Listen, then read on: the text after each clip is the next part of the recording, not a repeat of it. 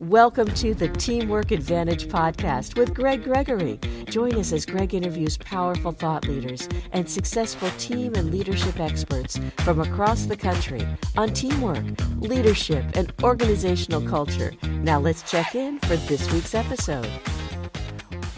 Welcome to the Teamwork Advantage, a podcast dedicated to the growth and development of teamwork, leadership, and culture. Hi, my name is Greg Gregory, certified speaking professional and founder of TeamsRock.com. We're excited to share with you every week guests that can share with you ideas that can help you build that teamwork, that leadership, and that culture. And we know how important all three of those are.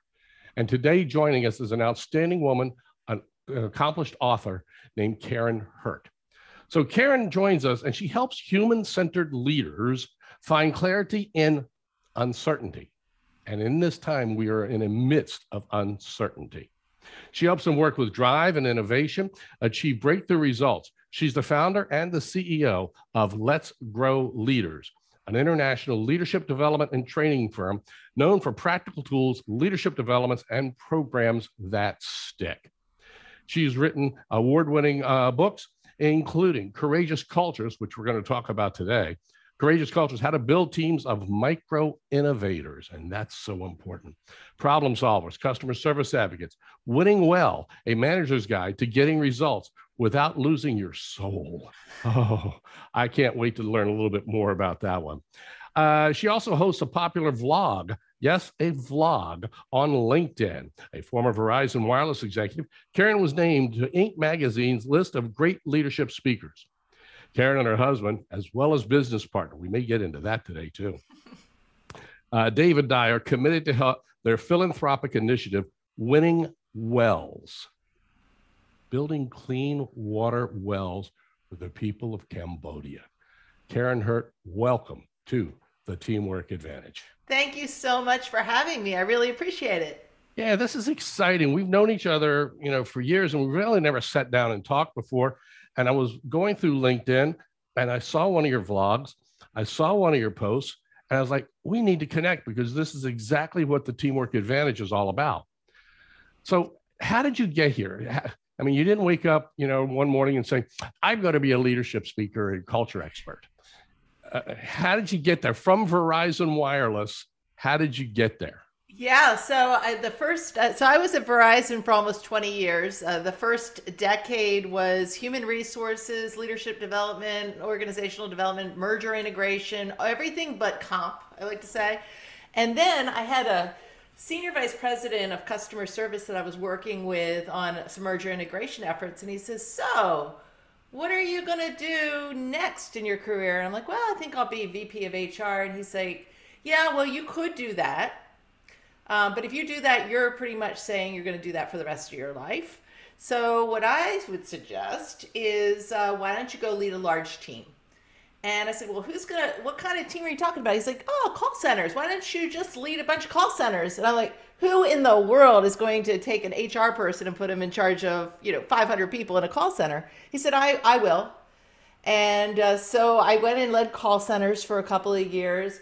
And then I moved over to the wireless side. So I was in the landline side. And then I moved to the wireless side and I built a training organization over there, which they really needed to pull. Training was all over the place. I need to integrate it into one organization. Get consistency.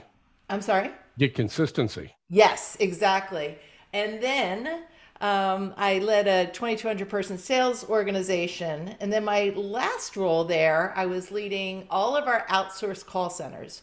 So I know you have a lot of call center people listening. It was interesting because when Verizon first started selling the iPhone, we ramped up all these BPOs, all these outsourced call centers really, really fast. And this is why I was still in the sales role. I'm like, that was not good. You cannot put a call center up in 30 days, right? It just doesn't work. And so we were asking these partners to do that very quickly. And so the customer experience was absolutely abysmal. So they pulled me out of my sales function and said, can you come fix this? And I said, well, what do you mean? They're like, reconcile the portfolio. And like, what do you mean reconcile the portfolio? That sounds like a scene from Up in the Air, go fire people, right? And so what I said is, you know what? Here's the thing. I will take that assignment. but only if my mission can be that the customer experience will be the same no matter who takes the call. Basically, can we get these outsourced call centers to parity with internal centers? It took us 3 years, but we did.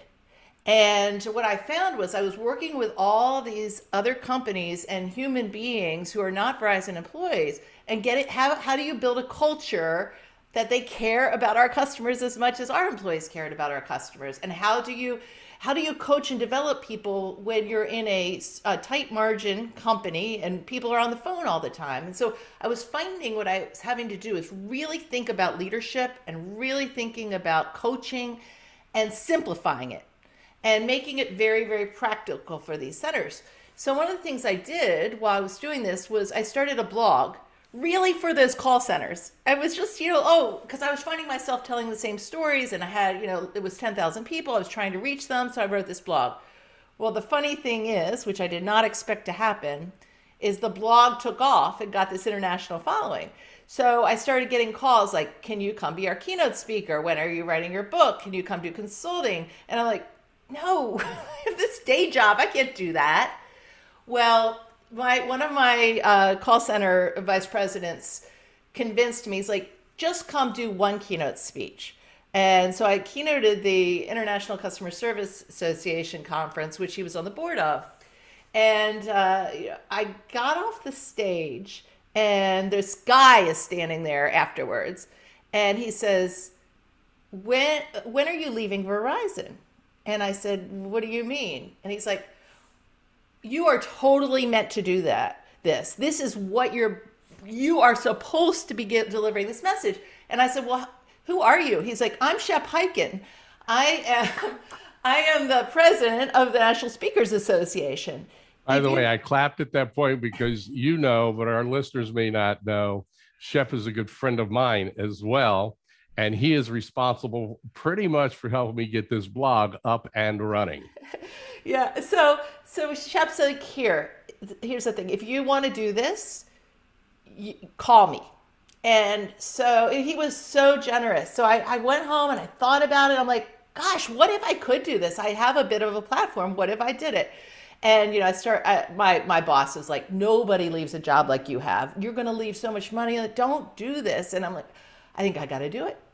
And so I did, and I called Shep and got a lot of help. And, when I think about that first keynote speech, it was terrible, but it was passionate. Yeah. And so I've worked a lot on that. And so that was 8 years ago. I had 9, I guess, at this point. And so I created a company called Let's Grow Leaders. And we work now around the world really on human-centered leadership and still very practical tools. It's interesting because Shep has had that effect on so many people and getting them to do it. I assume he was also speaking at that conference. He was. Yeah. So, yeah, he followed me apparently. I laugh about that because, I was so naive. I told these guys at this conference, I said, I can keynote, but only if I can be out of there by 9 o'clock because I got to get back to work. So that's why I was the opening. Yeah. It's so powerful how you get there. And then from that point on, it's just taken off. Now, today, you and David work together. So how did David get involved in this? If you can do this pretty quickly. I mean, I want to get to some meat and potatoes about Courageous Culture. You want the love story. You want the love story. Okay. All right. So what happened was, so I had written a little self-published book right as I was leaving Verizon, but then I really wanted to get serious and do, a significant book, which I was thinking about writing What Became Winning Well. Well, I went to NSA book publishing lab. So to think about how do you publish books, and David Dye was there, and we had known each other, just from the blogging space a bit, mm-hmm. And at one point David had read something I had written for an HR magazine, and he thought he had written it because we were so aligned. So we had a phone conversation or two, but we show up, and I'm like, well, what book are you writing? And he describes this book. I'm like, I'm writing that book too. So we should not both write this book, right? Why would we compete if we could collaborate? So we wrote the book together. He was living in Denver. I was living in Maryland. We were never in the same room, but we were talking and, messaging pretty much all day, most days, because, that when you're writing a book, it's an intense experience. We became extremely good friends. And we get through writing the book and we're starting to get ready to do book promotion stuff. And David calls me on a Saturday morning. I'll never forget. He says, Karen, can I get some dating advice from you? And I'm like, sure. And so he's like, I think this girl is kind of into me. So anyway, what should I do? And I got really jealous. And wow. I didn't know where that was coming from. I was like, so what kind of girl are you looking for? And he describes me. And so I said... So the girl he was wanting dating advice for was you. It wasn't. Oh, it wasn't? No. Sorry, listeners, we're going down a different path than we normally do here. But at any rate, we decided to start dating. We fell in love. We got married. We merged our businesses together. And it's been perfect because... we're very, very philosophically aligned from what we believe from a leadership perspective could not be more aligned.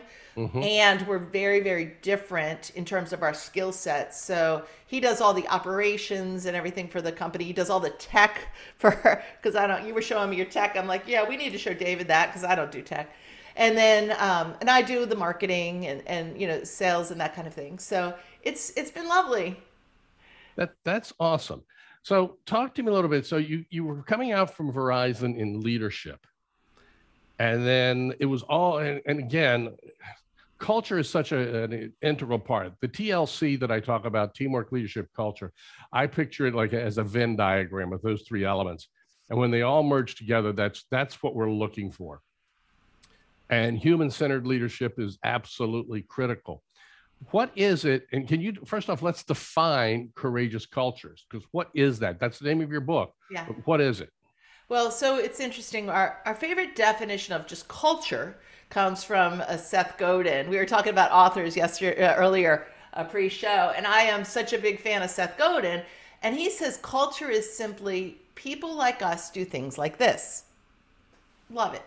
So in a courageous culture, people like us speak up. They share their ideas. The default is to contribute. Leaders are proactively going out and inviting people into the conversation. So it's a culture of psychological safety and the courage to innovate and share new ideas. And they're not worried about somebody backstabbing them. They're not worried about somebody trying to take their jobs. They're not worried about all that. And you see, that's the philosophy of the organization, the National Speakers Association, that, don't worry about getting a bigger piece of the pie. Let's just make the pie bigger by inviting everybody in to chat. Yes. And if we can just get that going in the world. So what is it then, going from a leadership aspect from Verizon, what is it about the idea of a courageous culture that inspired you? Yeah. So I have seen all kinds of leadership. And some of as you have too, right? And, I have seen what we in chapter 4 call toxic courage crushers, where there is shame, blame, intimidation, where people are afraid to take risks. So they just do what's always been done. And so that's really experiencing some of that directly, having worked for some folks like that. I worked for some great bosses at Verizon. There were also some crummy ones. And I watched what it did to innovation when people were engaged their power in a destructive way. But what really got me curious about this whole concept of courageous cultures was that we were working with clients all over the world, and we would be across a variety of industries, and we would talk to the very senior levels of organizations, and we would hear things like, gosh, why don't more people speak up? Why don't they share their ideas? Why am I the one that stumbles across this best practice? Why aren't my middle managers seeing this and raising it? Yeah. And then we would be doing training at the frontline supervisor level of this very same organizations. and you know where I'm headed with this. Yes. Nobody wants my ideas. The last time I spoke up, I got in trouble. Nothing ever happens anyway. And they get it. They get it, but here doesn't. So are we working in the same organization here? So we partnered. You may know a University of North Colorado Social Research Lab on an extensive research study to answer the question: when people were holding back ideas, what kind of ideas were they holding back?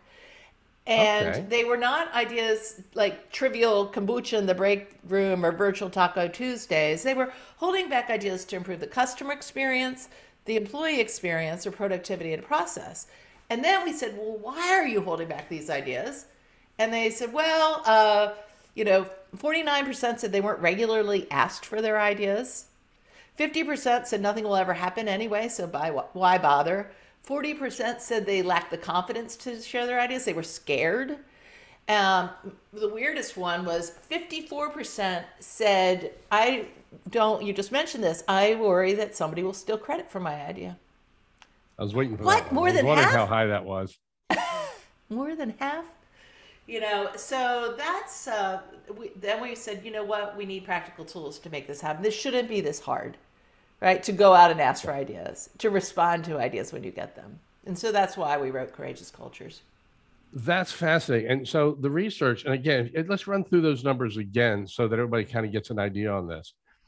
54% is the one I remember. They were worried that somebody would stab them in the back. Yep. Okay. What were some of those other numbers again? And So, let's kind of dive into each one of those a little bit if we can. Yeah. So like 50% said nothing would ever happen. Like, I don't think anything's going to happen with my idea. Did they have experience with that they threw an idea out and nothing happened? Yeah. So Dr. Amy Edmondson of Harvard, she wrote The Fearless Organization. That's another great book. You're asking about what leadership books I like. She wrote the foreword to Courageous Cultures. She is, Thinkers 50, guru. Anyway, she says that people are more likely to hold on to a negative experience than a positive experience, which means that even if you are a human-centered leader going out and asking people for their ideas, it's likely that people have had an experience in the past that's preventing them from speaking up. So when we get back to this 50%, say nothing will ever happen, what we found as we dug in underneath that from a qualitative perspective is that a lot of the times it's just that the loop wasn't being closed. So I share an idea. You may have even done something with my idea, but you don't circle back and tell me what happened. Yeah. And so, whether it could go forward or not. If it goes forward, they know, but if it doesn't, they don't know that it did, that you at least tried. Yes. So we call this the need to respond with regard. So no matter if somebody brings you an idea, whether you can use it or not, you respond in the same way, with gratitude, thanking them for their idea, with information, telling them what's going to happen or not happen with their idea and why, and then an invitation to continue to contribute more. And just that, you would be amazed at how, when we teach that, people are like, oh, yeah, I could do that better. Okay. Yeah. Now, I'm kind of getting ahead here, and I don't want to jump too far ahead. Is that one of your 7 steps? Yes. Okay, so we'll get to the 7 steps. Would it be better to go to the 7 steps and how they apply to those numbers? Would that be better for you? We could. Yeah. So let's look at the 7 steps. So again, the book is Courageous Cultures, and you've got 7 steps to building a courageous culture. So let's go. All right. Well, so 40% of our folks said the reason they didn't share ideas was because they lacked the confidence. And so this really gets to this whole concept of navigating the narrative, which is the first step, which is if you are a leader who wants to create a courageous culture on your team where people share ideas, it starts with you because leaders go first. Yep. How are you navigating your narrative? What is your experience with speaking up in the past? Do you have the confidence to share? Because if you're telling your team, yeah, it's fine, challenge, raise your ideas, challenge if you don't disagree, but they're watching you and you're all about the political game and you are just giving people what they want to hear, that's what they're going to watch. Yep. So one of the things that we do in our Courageous Cultures programs is we ask people to think about their biggest moment of courage. Like reflect on a time that you did speak up and it went well. So to try to bring forward, these positive experiences into people's minds. And, a lot of times people's courage was, I challenged a bad decision. I stood up to a bully. I took a risk sharing an idea or telling somebody why I thought their idea was going to be a problem, even though they were in a position of authority. So that's step one, navigating the narrative. And it's interesting because a lot of what I'm hearing there can be applied in business. Obviously, it can be applied in our personal lives so much as well. Yes. Is understanding the narrative. I mean, I go back to 7th, 8th grade when a project was being done and people not speaking up, me being one of them. I was afraid to speak up. And because I was, believe it or not, people, I was shy. So a lot, I want to bring this up because there's a lot of what we talk about here that can be used in our personal lives. And I want people to recognize when something can be taken and used in that direction. Yes, absolutely. Okay. And so that's the first step. And then the second step is creating clarity. And this is clarity about two things. One, clarity that you really do want people's ideas. And then this is really, really important. Clarity around what a good idea would accomplish. Like, where do you need great ideas? So when we were out testing the tools for courageous cultures before we published the book, we would try the tools in a couple of different ways. One is just bring us any ideas to improve the business or improve our team. And the ideas were okay. But then if we said, bring us an idea to help with this problem, and we're real specific, that putting those parameters around being specific, that's when the real innovation came up. Because it's overwhelming for a lot of people. Just bring me any idea to make our team better. Oh gosh, where do I start, right? And that just feels like too much. Tell me one idea that you have that would help support our employees in this transition to working from home. Okay, that feels like, okay, that's manageable. So now they can get into the focus point on that. Yes. Yeah.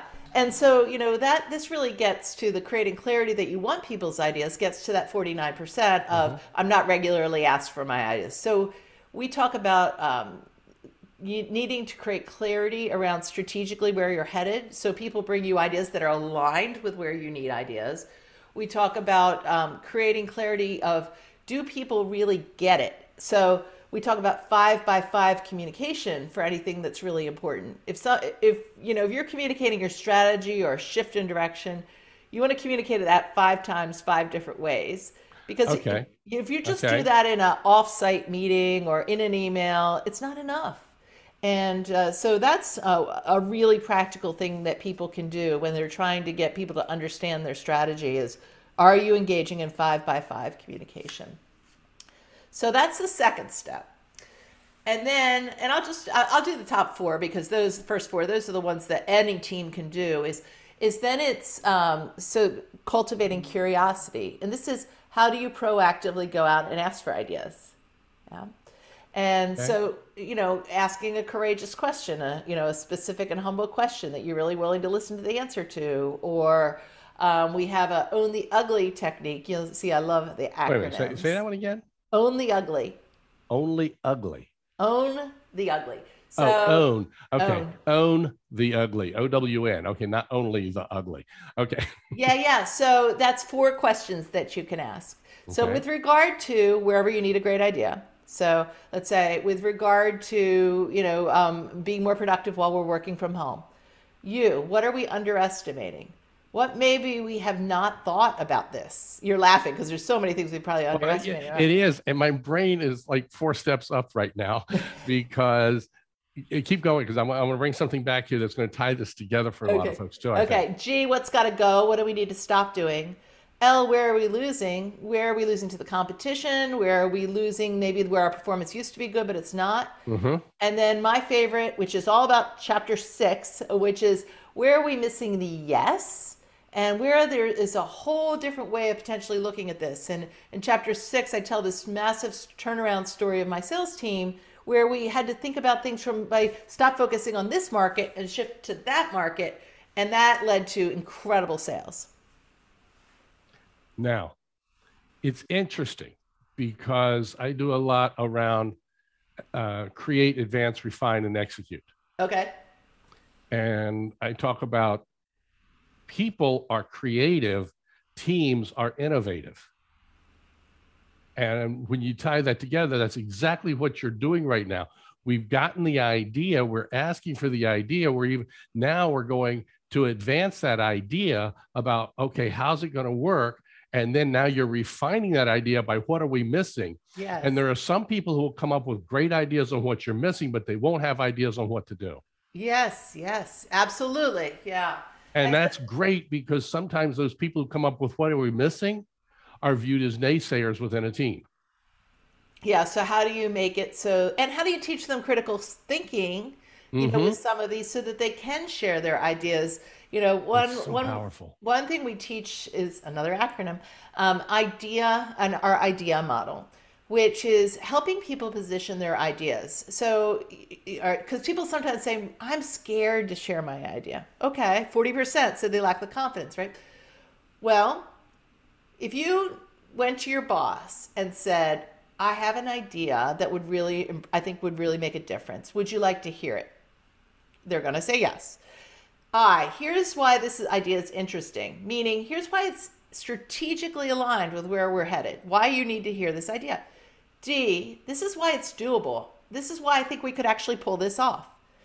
E, is it engaging? Here's who else I think might think this is a good idea. I checked with HR, I checked with finance, stakeholder, teaching your people to think about stakeholdering. And then A, actions. Here's what I recommend are our first couple key actions or next steps. And so if you went to anyone, if you went to a senior manager, if you went to your boss and you say, I really care about the business, I have an idea, here's why it's interesting, doable, here's who else I've talked to about it, engaging, here's a couple key next steps. The worst thing that could happen is they're going to say no, but they're going to think that you are someone who cares deeply about the business and is a critical thinker. And you've thought about it. Right. You've actually taken the time to think and present something in a logical manner. Yes. So if you are an individual contributor listening to this podcast, this is a great way for you to frame your ideas. Awesome. Wow. Okay, so we've covered steps 1, 2, 3, and 4. So 4 is responding with regard, which I mentioned earlier. Okay. So that's, what do you do with an idea? How do you respond with gratitude, information, and an invitation? And those first 4 are ones that can be done at any level, right? At any level. Whether you are leading a 3-person team or whether you are leading a whole company. The other 3 are more systemic, which is, one is we call practice the principle, which is if you've got an idea that works in West Virginia, how do you take the nugget of that idea and figure out how it's going to work in New York City? Because one of the mistakes that we see people make is they hear a best practice. Now everybody should do this thing and it doesn't work everywhere exactly like that, right? Yeah. And so then galvanizing the genius, how do you then take these concepts and spread them through your whole organization? And then the last one is building an infrastructure for courage. And this is working with your HR team, like how do you onboard people to build a courageous culture? How do you interview people? What is your rewards and recognition systems? And we are in the middle of a really exciting project with Nestle in Switzerland, actually, where they're actually letting us go deep with their senior HR team to look at all those things. They're working to build a courageous culture, in integrating some of the concepts and tools. And we just looked at all their interviewing questions and said, are we really doing this, or do we need to sandpaper some of these, which is really fun. All right. So let's recap these, if you can, just the synopsis of the 7 steps to a courageous culture.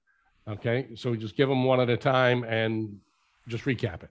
Navigate the narrative, create clarity, cultivate curiosity, respond with regard, practice the principle, galvanize the genius, and build an infrastructure for courage.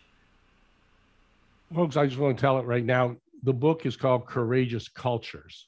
and it can be picked up Amazon, bookstores, wherever. I'm assuming it's available on Kindle and everything. Yep. And audiobook. We've actually got to read it ourselves, which is fun. Whoa, awesome. Yeah, and we were talking before the show. I'm an audiobook person, so that's phenomenal.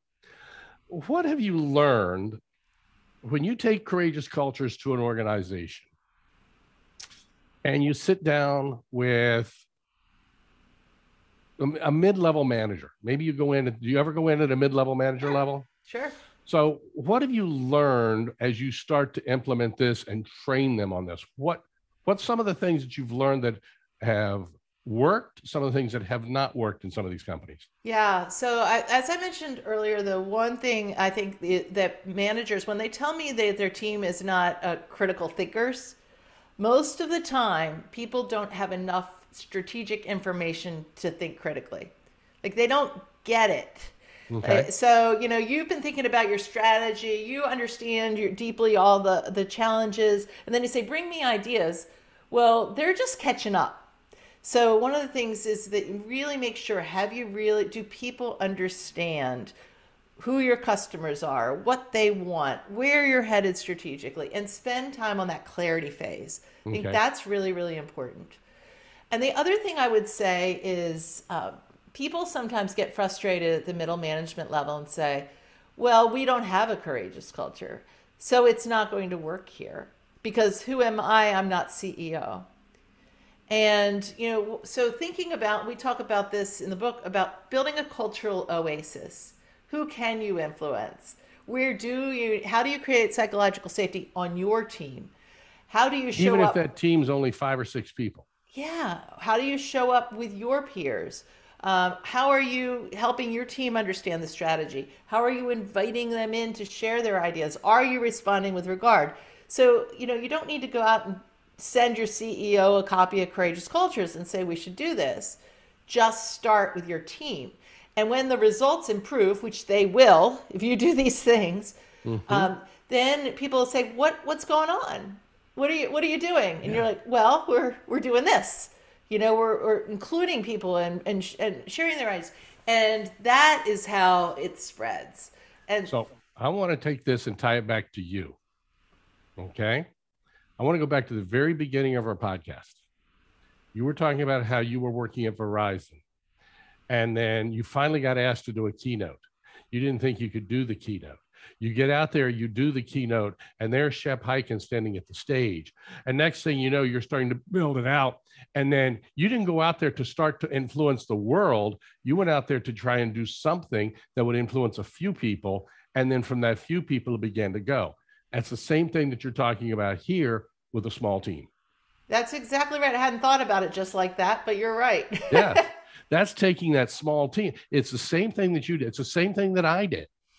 Okay. I don't go out there to try and change the world. I go out there because I enjoy working with small teams and work those small teams. And as I work with the small teams, then you start to get into the C-suites. And that's so powerful for everybody to understand. I'm going to go back to somebody that I know or knew as well as I did, Zig Ziglar. Yeah. And Zig used to use a term that said, inch by inch, things are a cinch. Try it by the mile, it will be a trial. And that is so apropos because when we work with our teams, from our small teams, 5, 6 people begin to build, you make difference. One other manager recognizes that, then they start to do the same thing so that it starts to spread. Yes. And that's what I call the positive snowball effect. Yes. Over the years, what has changed? Okay, now we've been in the pandemic for a while, and we're getting near the end of our time here today, but I want to find out what's changed in the last 5 years, and then even in the last 18 to 24 months because of the pandemic. What's changed for companies? For what? Well, what's changed in the way what's changing in the term of courageous cultures? Oh, that's interesting. Or how you get there. Are there things that have changed about the delivery, about how teams are working today? Yes, I think that it was interesting because, of course, I panicked when we were going to release our book right in the middle of a pandemic, and all of the keynotes where I'm going to sell books and book were canceled, right? Yep. So, but as it turns out, I do not think the timing could have been any better. And this is why. no one knew how to lead well during a pandemic like this. It had been a really long time, and the Hasn't world was a happened lot since the 1912. right, and the world was a lot different then. You know, They didn't have televisions. They didn't have internet. They didn't have anything. yeah. And so we watched as companies did one of two things. And I'm oversimplifying. But you know, there were the managers who and senior leaders who are like, "All right, I know exactly what we're going to do. Follow me." And then there were the confident yet humble executives who went out and said, "Here's the thing. I don't know exactly what's going to happen next, and I don't know exactly what we're going to do.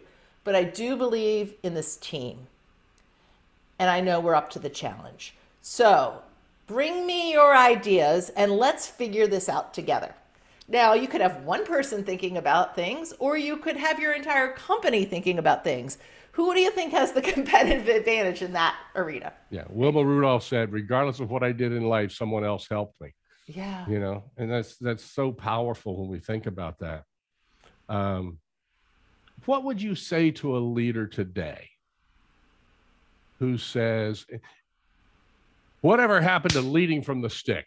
You know, this stuff of leading with a carrot and everything just doesn't work. What would you say to that leader today who is so adamant to say discipline, discipline, and all that, as opposed to the human-centered, the courageous culture aspect?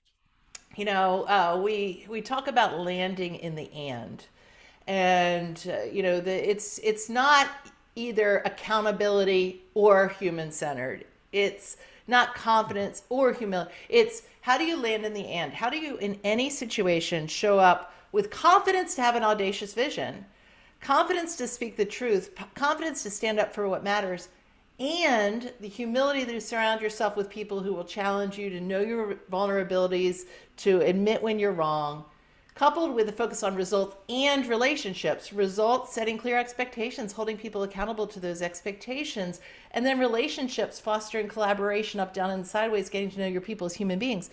It's that landing in the and. So you don't have to, if you are someone who has a vision and clear expectations and knows how to hold people accountable, good, because you need all those things. Now, how do you develop this other side? Because you will find that when you can balance it and land in the and, that is when you are going to really build high-performing teams, retain the employees, and create a culture that people want to join.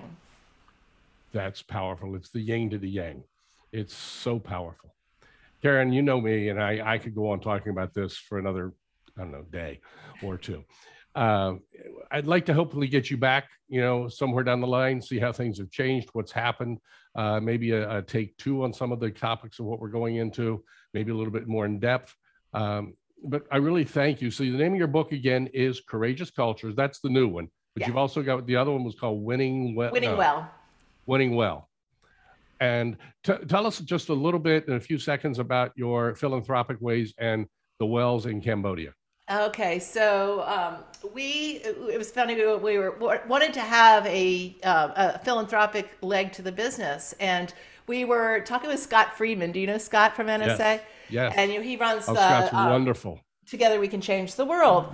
And we were talking to him, and he was like, "Yeah, well, we do this, we do that, and we build wells." And we had just launched Winning Well. I'm like, winning wells. We could build winning wells. So when we engage with a keynote, you know, if someone hires us to do a keynote or a training program, we build a well in their name. You know, and so that has been amazing. I think we're at 120 wells since we've started. So they're in Cambodia. They're clean water for these communities. We had an opportunity to go visit some of these wells. Scott took us out. We took an oxen cart to visit them, and the impact that those you know are having on the health and the wealth of these communities. And it's a simple investment, but it could really make a big difference in the lives of the community. Okay, awesome. Glad to hear about that. That's exciting. I love hearing when people are giving something back and not just taking. It goes back to Dr. Stephen Covey in the 7 Habits of Highly Effective People with the bank accounts and being able to build and give and do things. Your vlog on LinkedIn is called? Asking for a Friend. Sure, right.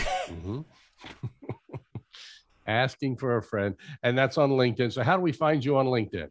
I'm Karen with an I. So Karen Hurt, H-U-R-T. Would love to. I have Whitney Johnson is going to be my guest on Friday live at 11:30. So that's will air after that. But you can watch the recording. I interview a number of authors, thought leaders. It's a lot of fun. Cool. I'm excited to catch up on some more of those vlogs along the way. Folks, reach out to her, join her, follow her on LinkedIn at Karin, Karin Hurt, and she'll be glad to help you out there.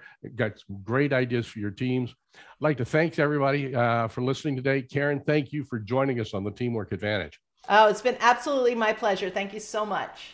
You know, folks, once a week with the Teamwork Advantage, you get skills and ideas that you can act on immediately. And Karin gave us today 4 things out of her Courageous Cultures that you can act on today with your team. So please take your time, go back and listen and revisit them. Until next week, remember, having a good day is just being average. By listening to the Teamwork Advantage, we know that you are not average. So go make today an excellent and exceptional day. Take care. Bye-bye.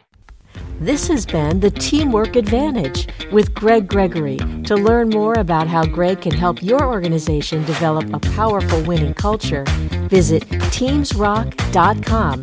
That's TEAMSROCK.com. Be sure to join Greg next week when he interviews another exciting and powerful thought leader on the Teamwork Advantage. Until then, as Greg says, make sure you have a great week, because a good week is just being average.